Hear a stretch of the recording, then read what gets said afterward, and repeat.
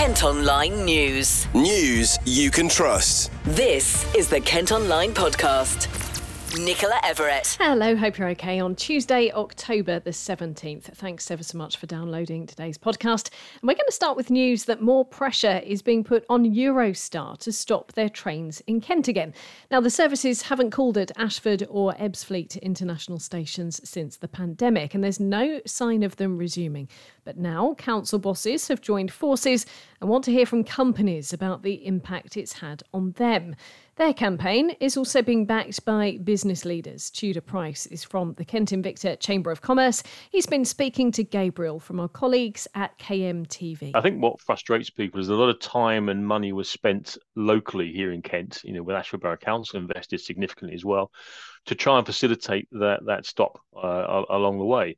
So the fact that the trains aren't stopping here now is really problematic in terms of the connectivity. When you're looking to try and pitch an investment opportunity to sort of foreign investments and companies looking to come to the UK, you need to one of the things is around the infrastructure, the skills, but also that connectivity. And the fact that you have to go whistling past your point of destination into London and then wait for a train to come back out again, it doesn't really sit well and doesn't sell a good message at all. Why are international services so important for businesses in Kent? Well, I think we're all suffering, obviously, cost of living crisis from a consumer perspective, but also lack of investment, lack of growth, and lack of trade, in particular export post-Brexit and so forth. So it's really important that Britain is on a positive footing and is making it as easy as possible, both for businesses to come here and for us to get stuff across to Europe. I think one of the things that we've recognised is that it needs to be a business case made here. We're a Chamber of Commerce. We're all about business. We understand the needs of business. So I think it's important to recognise that Eurostar got no financial support from the government during COVID, so they've had to foot the bill themselves. They need to recoup that money, and we understand that. And I think recognising their challenges makes it a lot easier for us to then put forward constructive arguments as to why they need to be here. And this is what the survey is all about now. We're about building that business case. We believe there is a business case to be had there, and it'll make it worthwhile for Eurostar to put those stops back on the line again. Is there still a need, though, for Eurostar services? Since the pandemic, many businesses have switched to a hybrid model working online. Is there actually the need for high-speed services into Europe when we can very easily do what we're doing right now and jump onto Zooms and have that same meeting? Yeah, I know that's a perfectly good question, really. And yeah, we've all changed our working habits, but of course not everybody can work hybrid. A lot of people still need that face-to-face. But what it does is when you're looking to invest 40, 50, 60 million pounds in the long term, you really want to have boots on the ground. You want to come and visit the site. You want to get around. You want to meet people, press the flesh. That still is essential. You'll never get that on Teams or Zoom. You're going to need to make sure you've been out there. So I think from a business perspective, yes, there is still very much a need for really good, simplified connectivity, and Eurostar meets that need. But then, of course, also the footfall of tourists and hospitality. Kent is a beautiful place to visit. We've got fantastic vineyards now, of course, lots of great food. So, we need to make it really easy for businesses to come in and out of Kent. Now, we've previously told you on the podcast how a petition set up by people living in Ashford and calling for services to be reinstated collected more than 34,000 signatures. At the moment, Eurostar are the only international service to run on the high-speed one line. However, that could change in future. A consortium called Evelyn recently announced they're buying trains that could run on the line and compete with Eurostar between St Pancras in London and Paris Gare du Nord. Well, we'd love to know what you think today about Eurostar. Should it be stopping in the county again? Perhaps you're happy to travel to London to get on one of their trains. Do you think it has impacted business? Well, you can leave your comments on the story or you can send us a message via our socials. Kent Online News. We've got some crime news for you next, and 2 men have been jailed after a gun was fired just metres from a 4-year-old girl in Chatham. She was with her dad when the weapon went off during what's been described as a showdown between 2 rivals in Melbourne Road in January last year. A father and son from London have been sent to prison for more than 4 years. A woman from Essex has been charged following a stabbing in Maidstone. Rebecca Griffin was arrested after a woman was found with multiple injuries on Station Road last Friday. The 40-year-old from Snowdrop Close in Chelmsford is due at Crown Court next month, accused of causing GBH with intent. A jealous boyfriend from Ashford who strangled his partner and threatened to set her house alight has been sent to prison for a year. A court was told Taylor, Kirkpatrick's victim, feared she was going to die when he became violent and accused her of speaking to other people on Facebook. The 24-year-old, who used to live in Hampden Road, admitted several offences, including coercive behaviour. And the boss of a nightclub in Margate has denied historic sexual abuse charges that are said to have occurred in the 80s and 90s. Duncan Bales, who runs Sundowners, appeared at Canterbury Crown Court and pleaded not guilty to 17 charges relating to 4 boys in Deal and Ramsgate. The 63-year-old, who lives on Margate High Street, has been released on bail ahead of another hearing next year. Now, next today, a building that once trained award-winning RAF cadets in Gillingham has been left covered in graffiti with crumbling concrete and needles on the floor. The site is now derelict and often targeted by arsonists. Well, reporter Joe Harbert has been covering this story for the website and joins me now. Firstly, Joe, thanks ever so much for being on the podcast. Can you tell us exactly where the building is and what it used to be? So the buildings are based directly opposite Gillingham High Street, on the corner of Marlborough and Brompton Road. It's not actually been used at all for nearly 10 years now, since the 1039 Squadron of the RAF actually used the site as a training base for their cadets.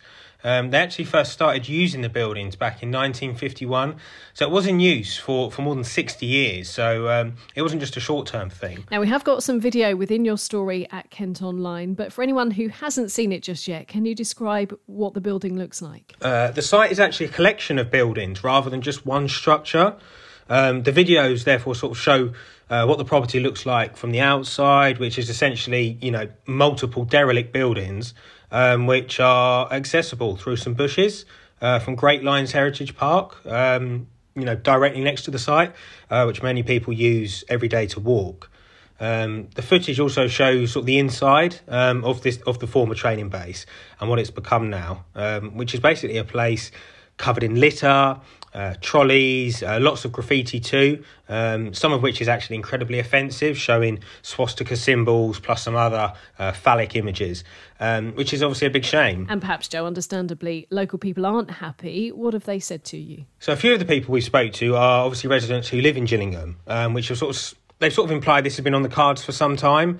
It's not until the person who took the video, though, sort of went inside and showed us, did others become sort of so shocked at how the whole place has been left to essentially rot away. There was actually a fire last month too. So people we've spoken to are now actually quite worried. The person who went inside has obviously labelled it a death trap after seeing the likes of needles on the floor and crumbling concrete on the ceiling, some of which was probably caused by the fire last month, but it looks like it's been in the making for some time.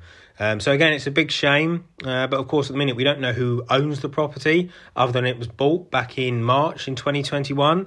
It was used by the council in the past. Another owner also previously bought it after that, and there were plans again on the cards only a few years ago to turn it into a nursery. But they fell through. So until the council, can actually make contact, which they tried already with this owner, it seems like it could remain as it is for the time being. And you've been in touch with the council and, in fact, the council leader who represents that area. What have they had to say? In terms of its future, we have seen a letter posted by a resident which says an enforcement investigation has been logged and that a site inspection will take place in the near future. Having spoke with Vince Maple, who is the leader of Medway Council and one of the ward councillors for Chatham Central and Brompton, which the property falls within, he says a Section 215 order may need to be issued. This is basically a directive from a local planning authority to issue a maintenance notice when the condition of land or in this case buildings affects what's called the amenity of an area. This notice can then be used to require the owner or occupier or landlord to deal with the poor state of such a building. Joe, So thank you ever so much, and you can read Joe's report in full by heading to Kent Online. Kent Online reports. A Gillingham woman who was banned from keeping animals for life has been found with another pet. Santana Montero de Sanchez was convicted of animal cruelty in 2018, but police discovered her looking after a British bulldog after being called to her home. The dog has been taken away, and the 38-year-old from Britton Street has been told to do rehab sessions. Figures obtained by Kent Online show nearly 70,000 drivers were fined for driving into London's ultra-low emission zone in the year before it was expanded. Transport for London is said to have made more than £6 million from those driving between the county and the capital in the most polluting vehicles without a permit. It costs £12.50 a day, or a £90 fine. Well, the scheme was expanded to cover all boroughs, including Bromley and Bexley, at the end of August. There's been a sharp rise in the number of children being expelled from schools in Kent, the majority of which have special needs. Figures have jumped from 43 in the 2018 to 19 year to 68 in the last school year, an increase of 58%. Now, it's thought the COVID pandemic has changed the way children value education. A Dartford mum has been telling the podcast Next about her experience with ADHD as we mark an awareness month. Emma Ben Musa has 2 children with the condition and was diagnosed herself just a few years ago. She's also a local counsellor and says it can be difficult to manage some aspects of her job. Emma has been speaking to reporter Keely Greenwood. Does it help you understand your sons more because you've done it definitely helps. However, it doesn't stop me having to go at Eamon or Sammy for doing things that I do myself. But I can understand, the talking so much, the no sleep. The boys don't sleep. They're up and down all night. I don't sleep. So Eamon will ask me, for example, I'll dress up and say at 3 o'clock in the morning, how long is the Nile? And then Eamon will come in at 4 a.m. and he'll say, Mum, what's the capital of Belarus? And then we're just up and it's done. But I think I'm really relaxed about it because for me it's normal.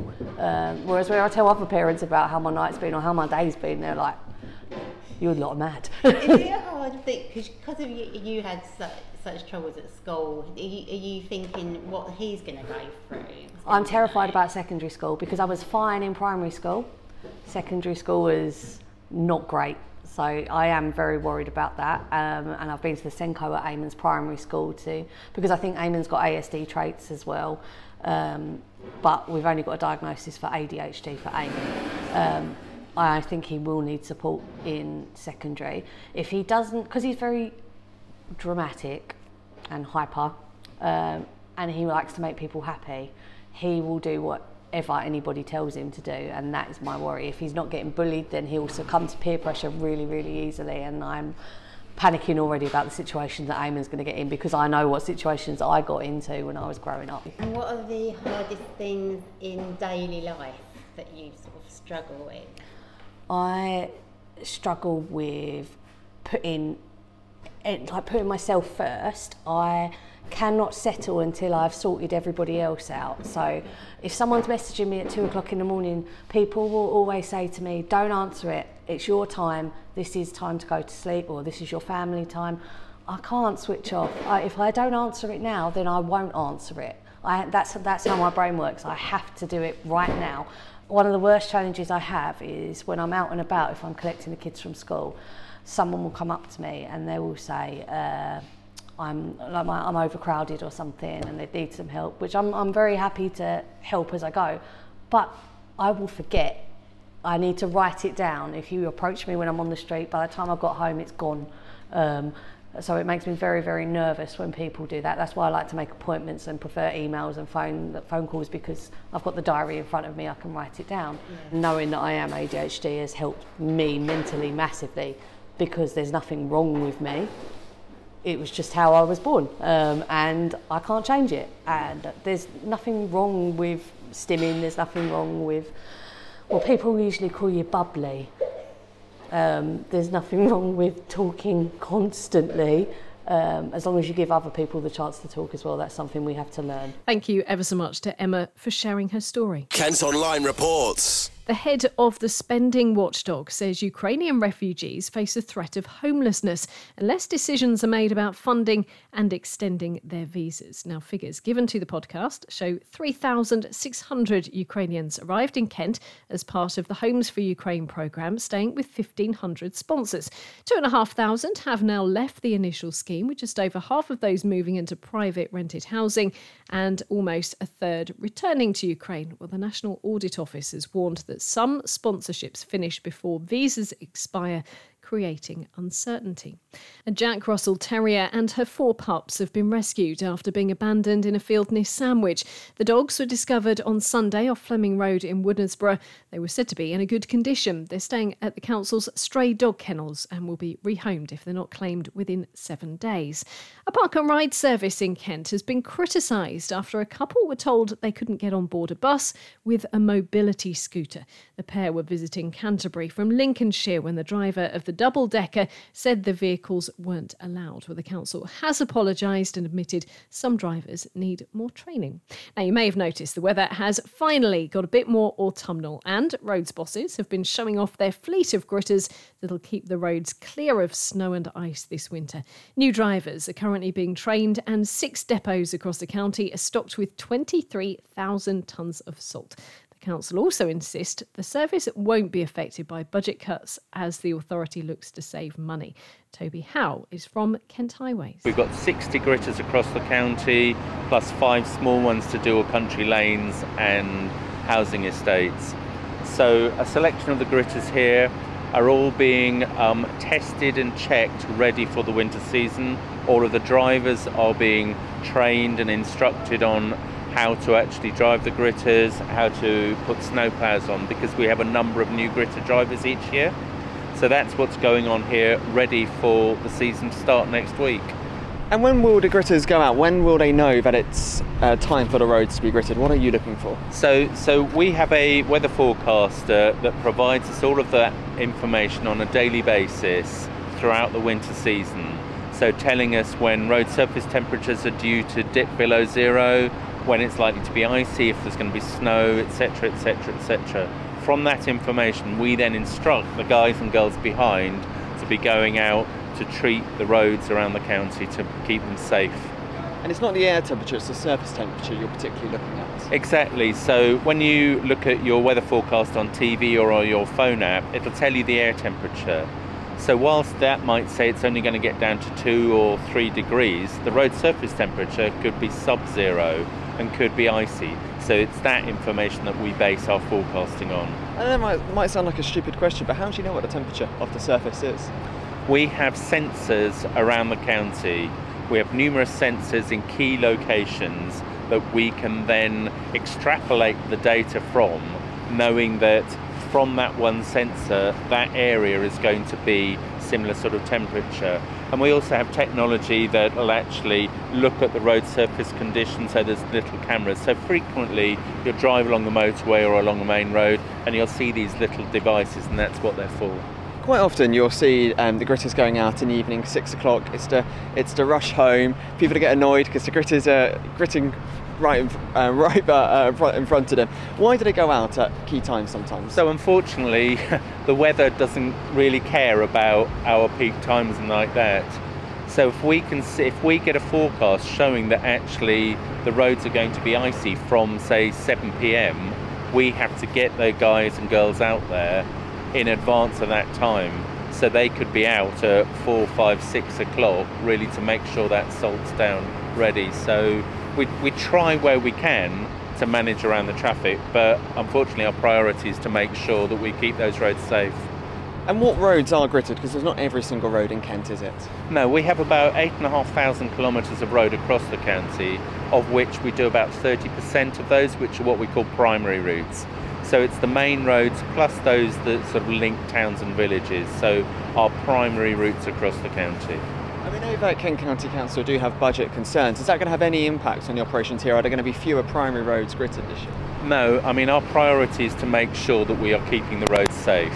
that is the primary consideration. Yes, of course we look at budgeting, but that's one of the reasons as well, the practicality, that there's no way we could ever treat all of the roads. But we have a number of salt bins around the county as well at key locations where we're not gritting. Kent Online News. You can head to Kent Online today to see how an artist has transformed 2 dull-looking utility boxes in Tunbridge Wells.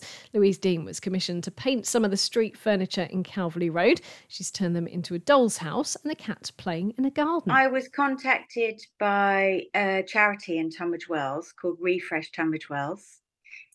And somebody on their committee is also an artist, and they had said that they were trying to find somebody they were thinking of birds and nature.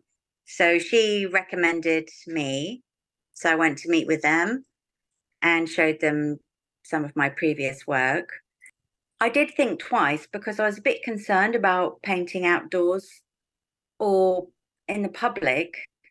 I mean, I'm pretty friendly and everything, but I was like, ooh, I'm not sure how I feel about like sitting on a pavement painting. But yeah, this one was totally a unique opportunity. And obviously for me, it was fantastic. It really raised my profile locally.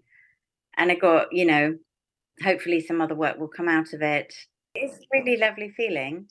And I mean, even especially, I would say, it was so nice when I was coming towards the end and there was a lot going on in both boxes. And I could hear children as they walked past getting excited and their reaction, and then people coming up to me and telling, oh, I come here now with my friends and their kids and they play around, and that's exactly what we wanted to achieve. A Kent MP's presented a cheque for more than £150,000 to the Kent Oncology Centre after climbing Mount Kilimanjaro.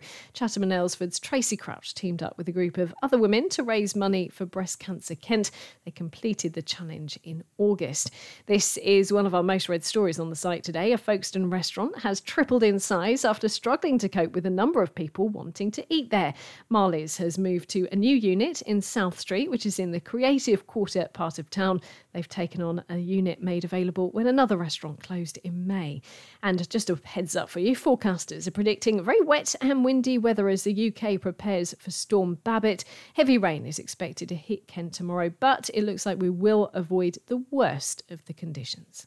Kent Online Sport. Football and Gillingham are taking a bit of a break from League Two as they're in Kent Senior Cup action later, taking on Maidstone United in the second round at the Gallagher Stadium. Kickoff is at 7:45. You can follow the match action at Kent Online. Elsewhere, we'll find out later if 2 more Kent teams can qualify for the first round proper of the FA Cup. Ebbsfleet United are travelling to Slough and Sheppey host Billericay in replay matches tonight. Gillingham, Maidstone and Ramsgate are already through. And we'll also find out today if Kent's Alessia Russo is in the England women's squad for their next Nations League game. Serena Wigman's side face Belgium at Leicester City's ground later this month. It follows a win over Scotland but defeat to the Netherlands, which has left them third in the group. And finally, Kent Olympian dame Kelly Holmes has completed a relay triathlon to raise awareness of marine conservation. She was joined by fellow athletes Sir Chris Hoy and long-distance swimmer Ross Edgley in racing along Edinburgh's coastline, covering 28.5 kilometres in just 100 minutes. So the last part of my run was amazing. I went down the causeway towards Cramond Island to meet Ross and Chris. This is all for ocean conservation with Talisker and Parley for the ocean. Great cause. Congratulations to Dame Kelly and the team. That's all from us for today. Thanks ever so much for listening. Don't forget you can follow us on Facebook, X, Instagram, TikTok and Threads. You can also get details on the top stories direct to your email each morning via the briefing. To sign up to that, just head to kentonline.co.uk. News you can trust. This is the Kent Online Podcast.